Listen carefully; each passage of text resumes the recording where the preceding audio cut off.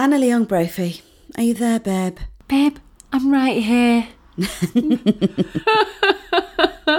And everyone from north of London tuned out. Sorry, guys. Why did I do that to you? Why did I do that to me? Why did I do that? Why did I lead you into it? Are you there, Emily? I feel like you are. Because you've got me into a right mess.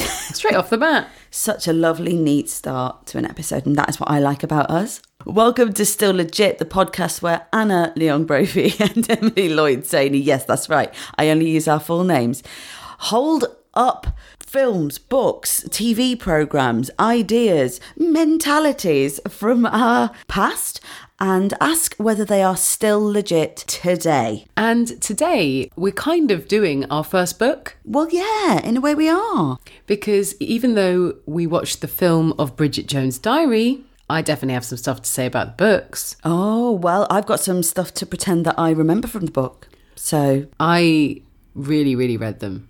If you want to know any more about Anna's reading habits, you need to listen to a couple of episodes ago. What was your Reader's Digest. It explains a lot about you and your need to read. I have got a need to read, yeah. I sort of worry about myself now when I look back. Oh no, what have I keep leading you into horrible places. Just like, well, I was about to say, oh yeah, I used to pretend I was asleep and then read until the morning and then pretend to be woken up. That's what John used to do. And then go to school and I'm like... And then fall asleep at school. And... Oh my God, I'm essentially dating you. Yeah, you are. Can't wait for us to have this child together. I can't either. So today is Bridget Jones's Diary, but I want to just give a shout out to some people who have interacted over the last couple of weeks with us that have come up with some suggestions that I need them to know are definitely on the list. Oh yeah, there's been some real bangers, yeah. When we put our big episode out, we got a message on Instagram saying we need to address the very problematic adult kissing a child scene that there is in Blank Check. Yeah, definitely want to do Blank Check. But I'm also aware that the podcast is slowly turning into adults kissing children podcast. So I replied saying that is such a good call. However, there is a bit of a theme, but it is on the list. We just have to step back from adults kissing children for a few weeks. Please don't hate us. Someone's obviously just watched the Short Circuit episode and said, I was today years old when I found out that the guy from Short Circuit was actually a white guy in blackface, brown face, but yeah. Absolutely. Oh, God. I was today years old just needs a shout out of its own because I love it and I want to use it in a sentence. We also got an amazing list. We got like a full list. Oh, yeah. Through from Scotty, and some of those, Scotty, you'll be pleased to know, were already on the list. Ace Ventura is so on the list. It's kind of almost like I'm saving it. Yeah. I'm just saving it. Just don't want to spaff it too soon. Yeah, but there's some other great suggestions. So if any of these are triggering anything for you, just drop us a line and let us know some of your thoughts, because we'll line them up in accordance to preference. And feel free to fire suggestions, because otherwise we spend half an hour before we record trying to figure out what we're going to do. We're very organised. We're very organised. So very organised. So who should do the synopsis today, Em? You? Because I can't criticise you if I do it, and I've realised that I don't do it much snappier. That's true. Got to leave you some room to mug me off. Yeah. I think it's fair to say that it's loosely based on Pride and Prejudice. So we've got a single woman in her 30s who is really trying her best to not go down the same old routes with the same old kind of guy. She immediately goes down the same route with the same kind of guy with Hugh Grant's character Daniel, who's an absolute fuckwit, which I think either the book or the film coined that. Yeah, fuckwit. That phrase. Meanwhile, her meddling parents keep trying to push her towards this sort of stuffy lawyer, and surprise, he turns out to be the one for her because he loves her just the way she is. But there's lots of ups and downs in between, like her mum leaves her dad, she has to deal with breakups and things like that. So yeah, it's kind of quite a comprehensive woman in her 30s trying to get her shit together. Yeah, the film of singledom. Yeah, in the 90s. In singledom in the 90s, which is, yes, quite important. Anna, that was a fucking beautiful work. So before we dive into the world of Bridget Jones, and it is the first film we looked at, just to confirm, shall we do a check-in? Let's do a check-in. You're right. How are you? I tell you what, mate, I have better than 20/20 vision now because I got laser eye surgery. Context, this girl has been waiting for this surgery for so long. Yeah. And we've had to keep rescheduling it because Egg got busy before lockdown. You've had, how many times did you have to reschedule it? 3 times, maybe? Yeah. Yeah. And it's the kind of thing you need to psych yourself up for as well. So, Little bit. I was not nervous about it until the day, and then I was like, oh, I've really sidelined the fact that there is going to be a laser cutting open my eye. But it was okay. But from that, I wanted to tell you, in the taxi there, the guy was like, are you going to get an eye checkup? And I was like, no, I'm actually going to get laser eye surgery. He immediately started telling me about his friend who had laser eye surgery and it didn't go well and really rare. And I was like, oh my God, read the room. What are you doing? Just put a heart on and 100% don't talk to me. we'll accept magic at this point. Just put some easy listening on and leave me alone. What did he say? He's like, oh, yeah, my friend got that done. I was like, oh, yeah. He's like, yeah, he's always complaining about it. He's always really saying he regrets it. Oh, my God. I was like, in 20 minutes, someone is going to cut my eye open with a laser. Please don't tell me this. And then the next day, the woman who was driving me, right, it's like 12 hours after my operation, right? So I've got my sunglasses on and I'm sitting in the back. Looking like Jeff Goldblum in The Fly. Yeah, I was thinking more like I was looking like Christopher... Biggins. No. I knew if I didn't get my Christopher out quick enough. Oh, I'm not taking it back. You're a piece of shit. Christopher Lloyd in Who Framed Roger Rabbit is more what I was thinking of. Sure. I mean, either I'll take. Yeah. So I was in the back of the taxi and the window, oh God, what do you call it? The window operating button. Window button? The window button. Oh sure. God. I thought, I can't think of the word. Apparently there is no word. The window button. The window controls were on like child lock or something, so I couldn't use it. So I said to her, oh, do you mind if I open the window, like either that front window ahead of me or this window a little bit? And she opened both of them completely fully. God. And it was super windy. And I was like, I'm scared my eyes are going to blow away. So then I was like, oh, do you mind putting this one up? Look, the long and short of it is, it was like she was fucking with me. She was like punishing you for asking. It was like she was fucking with me every time. I was like, I just need this window that is next to my eyes to be closed. It was like a fucking game of whack-a-mole. They were both going up and down. And I was like, why don't you just give me but also give me the controls, woman. Give me the controls. Give me the window operating button. Or just like listen to what I'm saying. I was saying, could you just close them? Because it was really fucking weird. Could you just close them? She just opens the other one, opens the back one. Opens the door. Like, now you're just making this up now. Like, what's happening? And I think part of the reason why I wanted to get it right was because I haven't been that far into London for 4 months. So I was like, if I'm paying £15 for a cab journey, I want to be able to look out the window and see London. And I couldn't. I just sat in the fucking back with my head turned and my eyes closed. Like, yeah, no, this is great. Thanks. Great to be back in Soho. Yeah. Do you know what's really weird? I don't think that I'm going to see central London before I have this baby. And then I don't know when I'm going to see it again. Yeah. Which is really weird considering me and you spent every single day working there. That's mad, mate. I tell you what I'll do. I can tell this is going to be really thoughtful and kind. Yeah. I was going to say I'd do like an Amelie thing for you. You know, when she quite roughly grabs that blind man from the metro station and is describing everything. She's like, oh, there's a dog. There's a kid that's laughing at a dog who's looking at the the chickens going round. So what, you're just going to call me and walk around and tell me what's happening? There's loads of people. I'm really anxious. I want to go home. I don't know why you would assume that that's what I would be saying, Emily. It would probably be really chill. But okay, let's go back to your eyes. Can you feel the difference? Apparently I have better than 20/20 vision. So What is better than 20/20? I don't know. I can see around corners. 35. I don't know. I have no idea. It was a good year for eyes. Are you sure he wasn't talking about the year? Oh, I'm sorry. Were you trying to do that year joke again? Excuse me a minute. Don't laugh silently, because on a podcast, it sounds like I'm just waiting for you to laugh.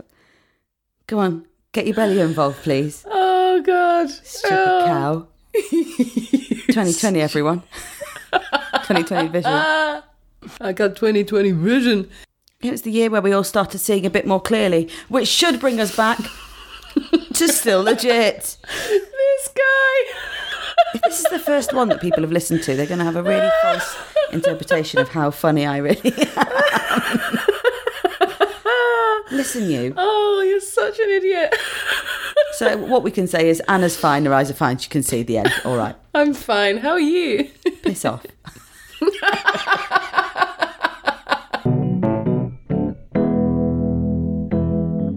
Bridget Jones's Diary, Anna. Yeah. Well, I really did read the books. I mean, and again, because apparently I've got no room in my brain for memories, it took ages for this to come back. But I think I read them like over and over. Really? Yeah.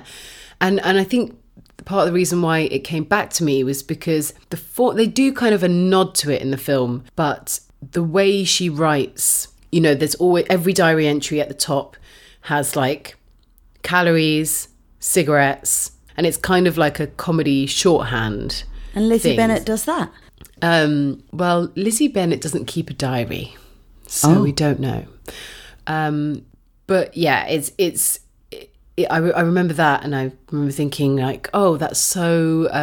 it might have been one of the first ways I realised that you can tell a story like that. Like, you know, after the breakup, it would be like calories, 9,000, cigarettes, can't even count yet. Wait, what's the point? That kind of thing. And then when she was on her upswings, she'd be like... hang on a minute. Are you saying you read the Bridget Jones books? Yeah. What did you think? I thought you were saying you read Pride and Prejudice, like Jane Austen's books. And that's why I was like, does Lizzie Bennett do this? And I was thinking, how does this relate to Jane Austen? But yes, I also read the books. Why would you think that? When I was saying, I don't think I read it, I didn't read Pride and Prejudice, or maybe I can't remember reading Pride and Prejudice. I've just seen the BBC One adaptation. That really was blowing my mind. I confirm, I think I read the books, yes. What did you think? I really enjoyed them. I was a lot younger than 30. Yeah. But yes, it was a very fun way of writing, very colloquial. And I'd not seen a book written like that before, no. Yeah, it was kind of... I think I'd read Adrian Mole's diaries and stuff like that. And so there was some similarities. But I think there's something about it as well, being young and being like, oh, this is like grown-ups. Because I think those pressures, I think as a young woman reading it, you're already aware of the pressures that, and I'll say were, not are, put on women to settle down, have a baby. Yeah. And she's really living kind of in that world, isn't she? Yeah. Yeah. That does make it feel quite dated. I mean, when did this film come out? Oh, you normally know this. I know. When was it? 2 years ago. 2001. Well, it turns out Emily's thinking of a completely different film. Emily's thinking of Independence Day with Will Smith. They're so similar. I always get those two mixed up. Yeah, 2001. Okay. All right. So we're coming out of the 90s. Yes. But the books were like mid-90s. Yeah, very much so. So my first thought watching it... Yeah. Very upper middle class, very white. And I thought, fine, it's Pride and Prejudice. It was. It's also the mid-90s, and we've talked about that a lot. But it takes, I think it's, I've written it down, I think it's maybe 5 minutes into the film. I think I know what you're going to say. I think you know what I'm going to say. What am I going to say? Japanese, very cruel race. Very cruel race. Which they say about 6 times. They keep saying it. They say it throughout the film. Yeah. And then they make an Auschwitz-based joke, like a couple of minutes later. She refers to her gay friend as Total Puff, of course. And it's all very heartening, but I was like, whoa, it really slams of the 90s. Yeah. And since there's no one of colour there, all you hear of anyone of colour is Japanese, very cruel race. Yeah, and it's one of those things where you're like, oh yeah, 100% you can imagine this older, home countries couple saying such a thing, but it's all just like, they're living the whole film, they're living in a white bubble with Cosmos and Wonies and Perpetuas and waltzing into a job in TV and all of that sort of thing. Yeah. Mini breaks. And that strata of society does exist. And I mean, I think the reason why it did so phenomenally well, because it really did so well as a book. Yeah, it was a big hit. It was a cultural touchstone, wasn't it? Well, yeah, if you still think now, big pants are called like Bridget Jones pants. Yeah. Maybe they're not still, but to me they are. No, I think you're right. And also there's loads of phrases in that, like, come the fuck on, Bridget. Yes. Everyone of our age will say, come the fuck on, Emily. Yeah. And it was but the books really tapped into what women were feeling then. Yes. Women of that age. This thing of like the smug marrieds and the singletons, all of that was coined by Helen Fielding, and it's sort of quite heartening, isn't it, in a way that it doesn't resonate quite as loudly now. Yeah, when we're in our 30s. Yeah. That times have changed. And it's very, very strange to me because it's kind of like it documented a very real attitude towards women and sometimes quite problematic view of single life still even then, I'm sure. Mm-hmm. But that isn't as much there now. And I was like, oh, it's quite nice that I feel like, and I know this probably for the end of the podcast, if a film was made like that now, you'd think she'd actually probably be quite happy in singledom. Yeah, it's tricky though, because I think at the heart of it is still the kind of fundamental truth that romantic comedies are being built on today, that women want to find a partner. Yes, yeah. In this one, there's a lot more on about the need, isn't it? Yeah. But even though it's framed differently, I watched something on the plane recently. I can't remember what it was called, but it was Dakota Fanning. Johnson. Biggins. What? Yeah, Dakota Biggins. Dakota Johnson, she's the one that's in 50 Shades? Yes. Okay. Yeah. This film with her and Rebel Wilson, and it's about this girl who's trying to find love and looking in all the wrong places and everything. And it's a new film, and it's framed in a very kind of right on, like, girlfriends and find yourself way. But essentially, it's all still the same ingredients of Bridget Jones' Diary. Right. Which is, why can't I find myself a man? But in finding a man, I find myself. Right, okay, yeah. The key to myself is finding love, finding a man. Yeah. And I think now we might have the ending, like you say, where they end up single. Yes, that's the point. It's where they end up is probably different now. Yeah, that's a really good point. But you're right. Yeah, so you're right, definitely about that. But I think it's still kind of promising. Well, now she's worked on herself and she's okay with being alone. So now she'll find a guy when she does, Yeah. Maybe I'm being cynical. It's been known to happen. Maybe I'm being cynical.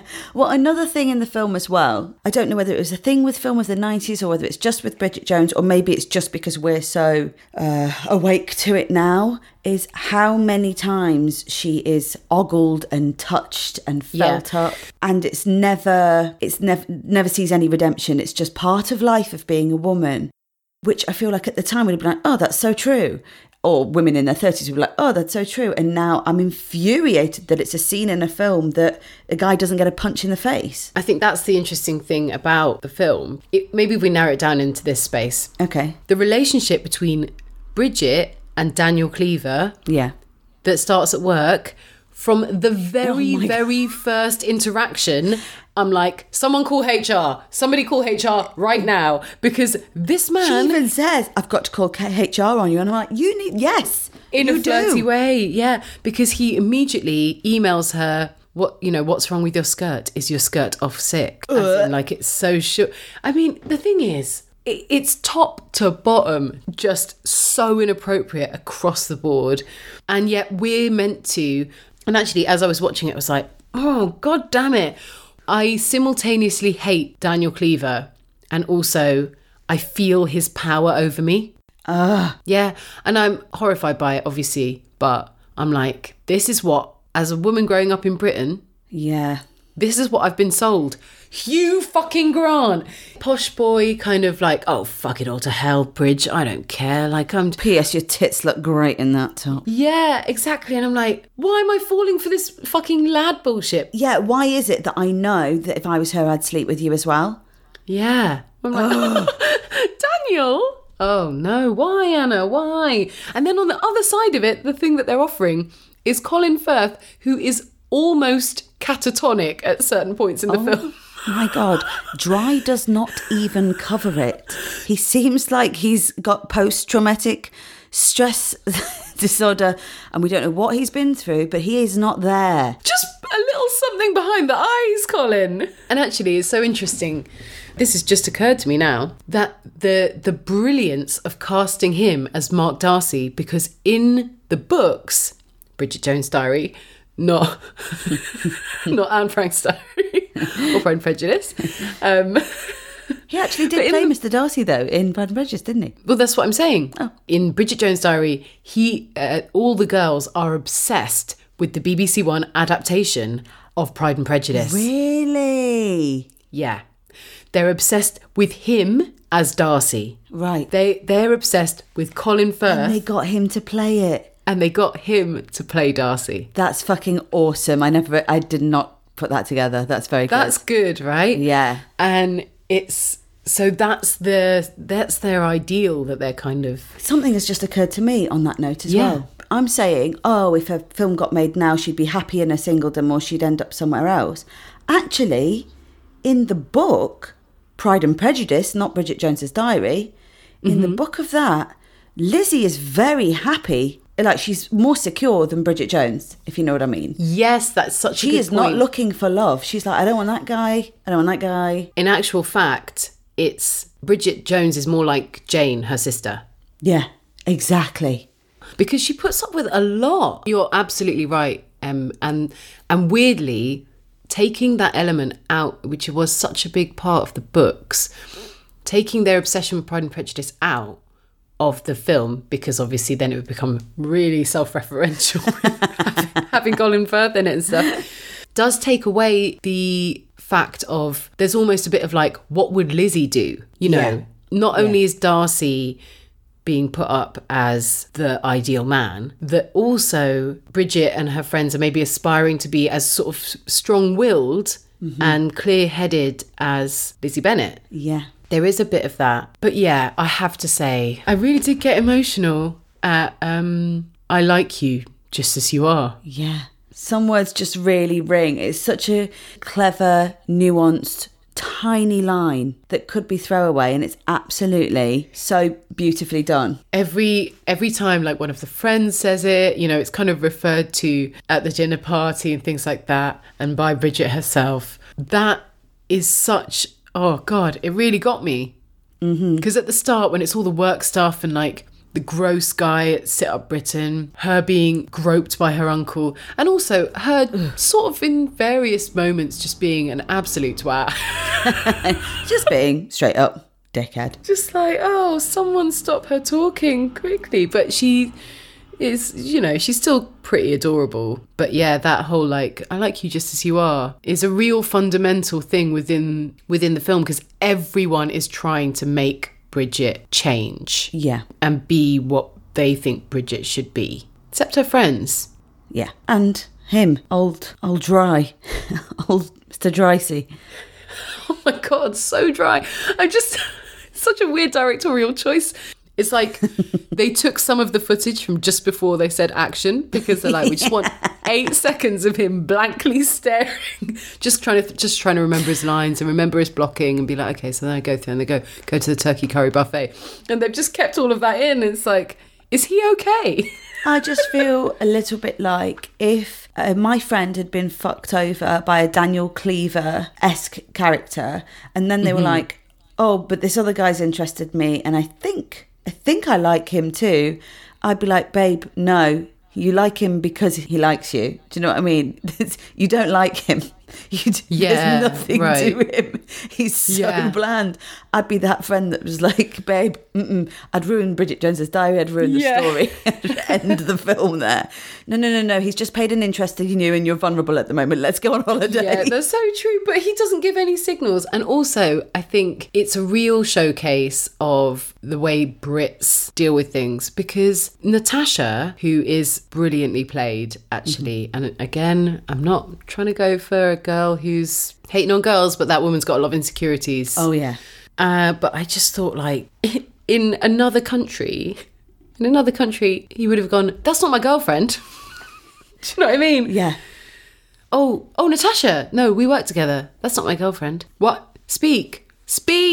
What's wrong with you guys? Your words, Colin. Use your words, Colin, for God's sake.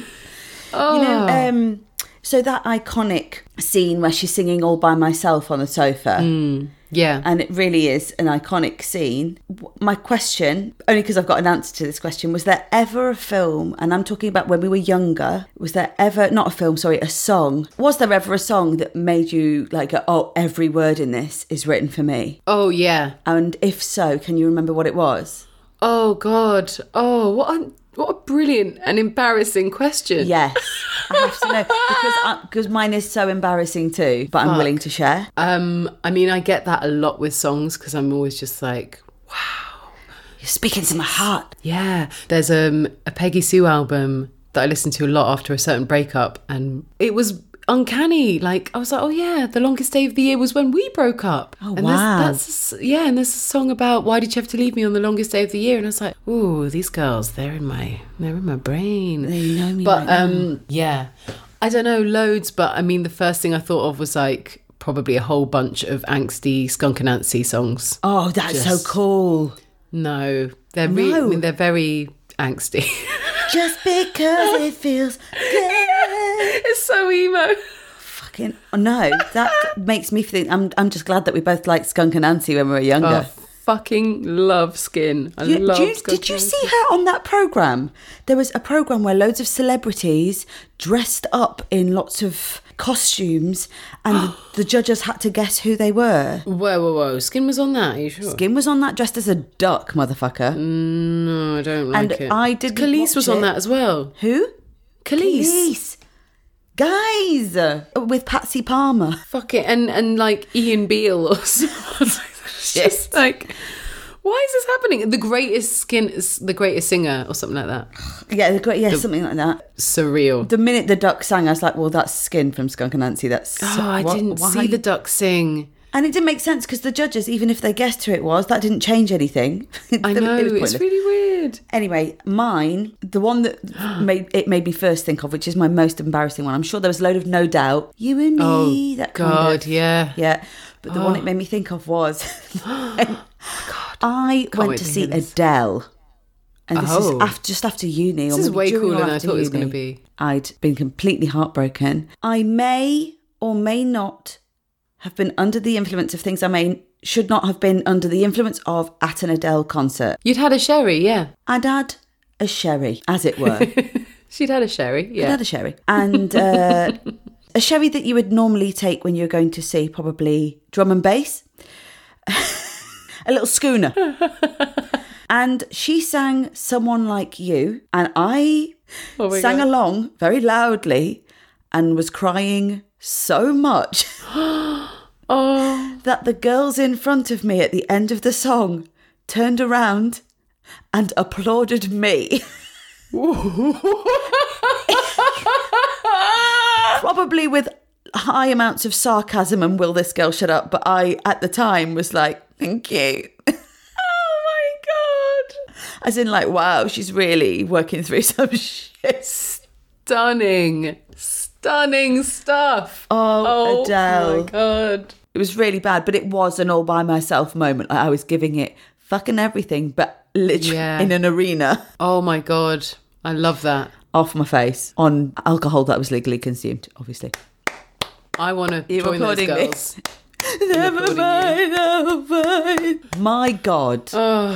Suck it up, woman. The one sadness that I have that I don't have an amazing singing voice is that I can't sing along full tilt to All By Myself moments. You bloody can. No, I know I can, but in my head I'll be like, and I'm like, oh yeah, I can't sing.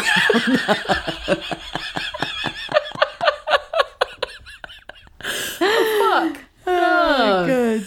I was going to sing along. Great, I've ruined my own sing-along. Yeah.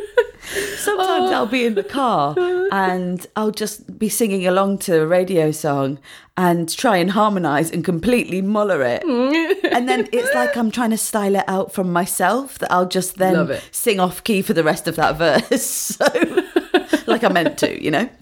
Oh, God. Yeah. So, it made me think of that. I was like, oh my God, yeah, the songs that used to speak to you, and you're like, oh yeah, everything. Well, you know, in that moment, which is kind of leads us on to a bit of a montage moment, right? Oh, yeah. She loves a montage. I do like a montage. She is throwing out her old self-help books. Yeah. And replacing them with new self-help books. And again, that was super present in the books. Bridget and her friends, they're all trying to figure their shit out. They're really, they're on a journey of self-discovery. And her friends? Yeah, like Shaz and stuff like that. They're like, oh, I've read this book and it says do this. Yeah, they're all trying to improve. Yeah, they're like, oh, I tried this diet, and they're all really trying. I think that's that's where you connect with it, you know? Yeah. Let's talk a little bit about Renee Zellweger. Yeah, let's. Do you remember when this film came out, how so much of the focus was on her putting weight on for the role? Yes, so much of it. I'd forgotten, but now you say, I mean, she's not big. No, she's not big. I mean, compared to her normal skeletal size, she's like markedly bigger. Do you know what I mean? Yeah, but for that much focus to be put on for someone putting on weight for a role. And also it was mentioned a lot in the reviews. Yeah. But she does do a pretty good job as far as the accent. It really annoys me when she says super. Yeah, but some fucking people say super. Some people do. When I was listening to that Matt Lucas interview that we listened to for the Little Britain episode, he kept saying, and I don't have an issue. It's like, oh, I don't like it. It makes me feel sick. I don't like it. Tissue. Anyway, see, what bothers me when she says is, oi. No one says oi like that. The director should have told. Oi. Oi. No, it's a single sharp noise. Oi. That's how it's written. That's how it needs to be delivered. Can't say I noticed the ois. But there were, I think she does a great job. She does it brilliantly. And she's very vulnerable, and you can see her actual face, which is lovely. Yeah. And they do a good job of her generally with, like, she's not wearing shitloads of makeup. Her hair is, like, very there. Do you know what I mean? It's not coiffed. I think we should start a campaign against tonguing in romantic comedies. Why does every woman across the board ever on TV always have to have their hair tongued? Oh, sorry, her husband just died in a horrific car accident, but she's managed to tongue her hair. Better tongue her hair. What else would she be doing with her grief? I don't understand it. No, her hair is just down. I mean, some of her outfits are fun. But I'm like, yeah, that's it. She's not Natasha. Natasha is perfect in every way and tiny, tiny, skinny. But there is that thing about the weight. And Daniel, I thought you said she was thin. That's such a fucking... Yeah. Also, when did they get engaged? Were they in an open relationship? So she comes back from a weekend that they've been on together, catches him essentially cheating on her with a woman who's just flown in from America. And then later she realises, oh, you didn't just meet her. And then he says, we're engaged. And I'm thinking, what is the time scale of this other relationship? What's happening here? And this other woman obviously didn't mind either. Yeah, well, I actually do think Daniel Cleaver is a really good representation of that. I mean, I'm sorry to be buzzwordy, but like of that toxic male thing where, and you end up sort of like pitying him at the end, because you're like, he just doesn't know who he is. You know, he's obviously public school boy, and he's like, I define myself by being with women. He's kind of where Bridget started at the end. Tell me more. I feel like when she gets to the end and she's been on her journey and she's like, I just don't know if what you're offering's enough for me, whereas it would be at the start. Yeah. She doesn't find herself until someone loves her just for who she is. She doesn't realise her worth until someone else loves her. And I feel like at the end of the film, he's still in that world that she was in at the start, if you know what I mean. That's where she started. Yeah. If I can't make it work with you, I can't make it work with anyone. Yes. But I think there's a slight difference, or in my mind there is. He has the power in their relationship. Like, you don't ever see her being with someone where she has the power until the thing comes with Mark, and then they both kind of in this little kind of dance of will they, won't they. Daniel sold her on a lie, basically, didn't he? There is that. You know, because for his insecurity, he needs to have more than one woman on the go, making him feel like he's worthy as a man. That comes through partners and stuff. Do you know what? It's the same reason why a guy would sleep with his best friend's wife the day of their wedding, or whatever the fuck it is, because that's being like insecure in the fact that this person, my friend, loves me for who I am. Where I know where I can really feel like I'm wanted and needed is through sex. I'll just as well tell you the joy of watching it with someone who completely doesn't realise that Daniel Cleaver has sold her on a lie. So someone who takes the twist. That was so amazing. The Mr. Wickham twist. Yeah, so joyous. I mean, I feel like even if I hadn't watched the film, you'd have figured it out. Oh, that's great. It was great. really nice. That's lovely. Like watching it with a kid. Was he like, no? So he didn't sleep with his wife. Good. He slept with, but he said, oh. Oh, that's nice. It was very nice. It was very, very lovely. Also, Anna, what is it with these films that we are choosing? Big old theme, and the theme ain't that the director likes a montage, Anna. The theme is that everybody turns up at everybody's house without knowing their address. How do films get away with this so often? I was really hoping that would come up, because these are my favourite things that bother you. When you're like, oh, he's just at your house, is he? But how could they hear? How's that happened? Oh, everyone's there. Everyone's here now.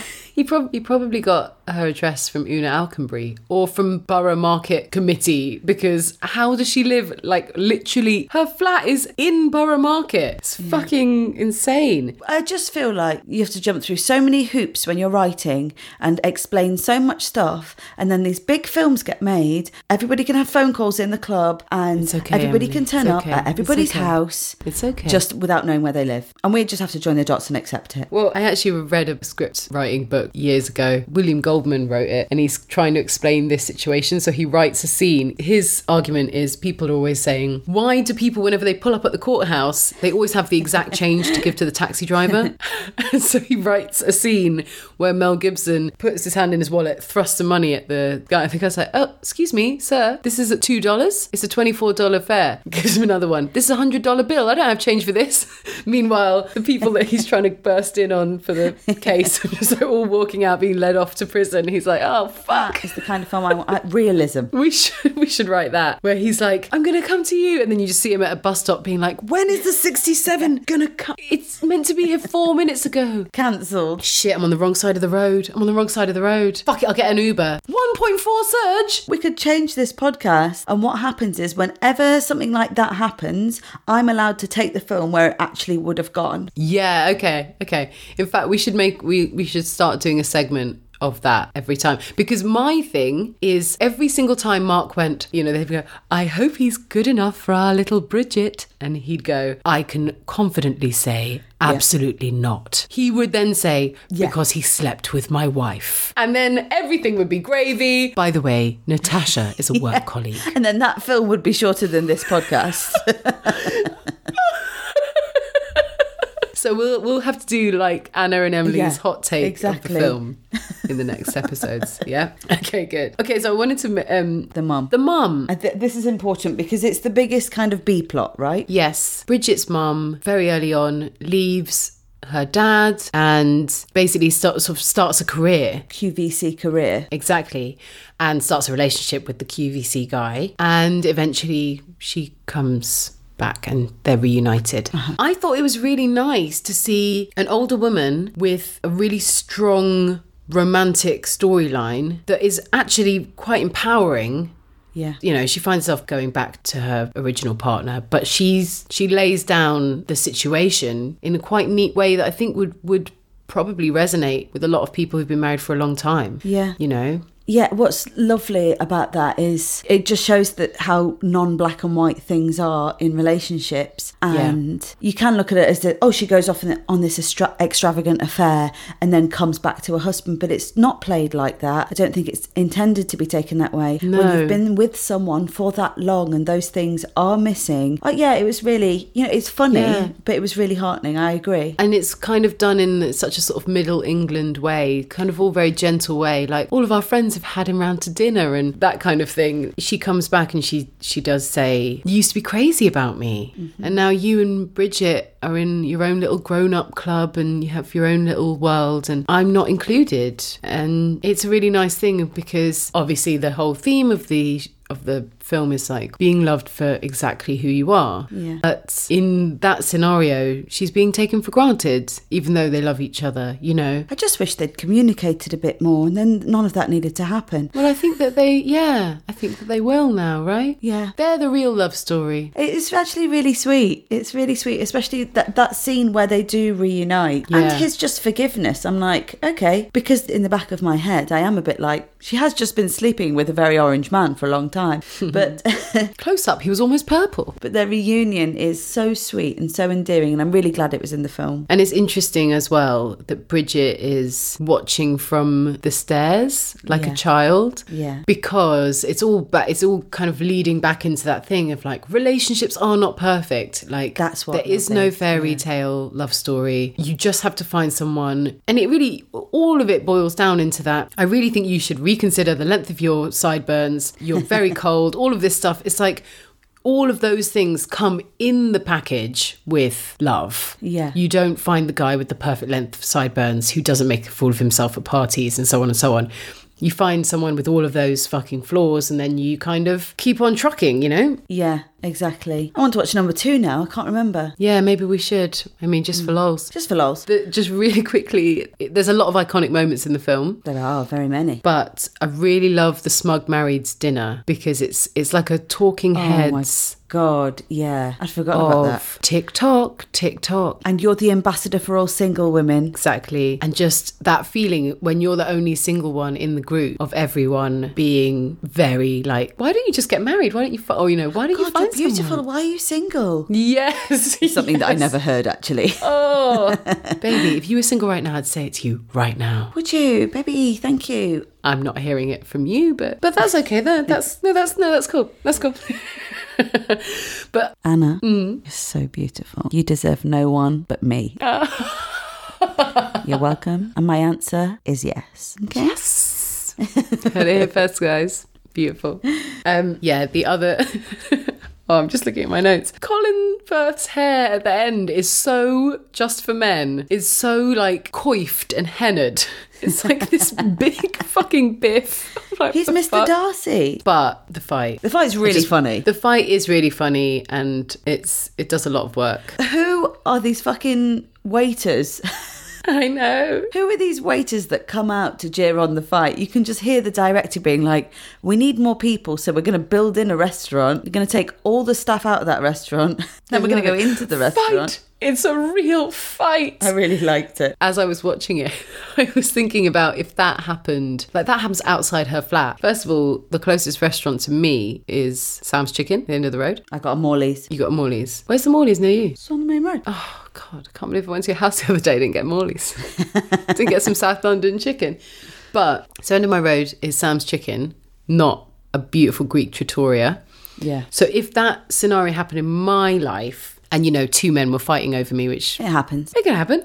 It would come out of my house, then it would end up in front of Sam's Chicken. I'm just saying if I was the director having to direct from my point of view.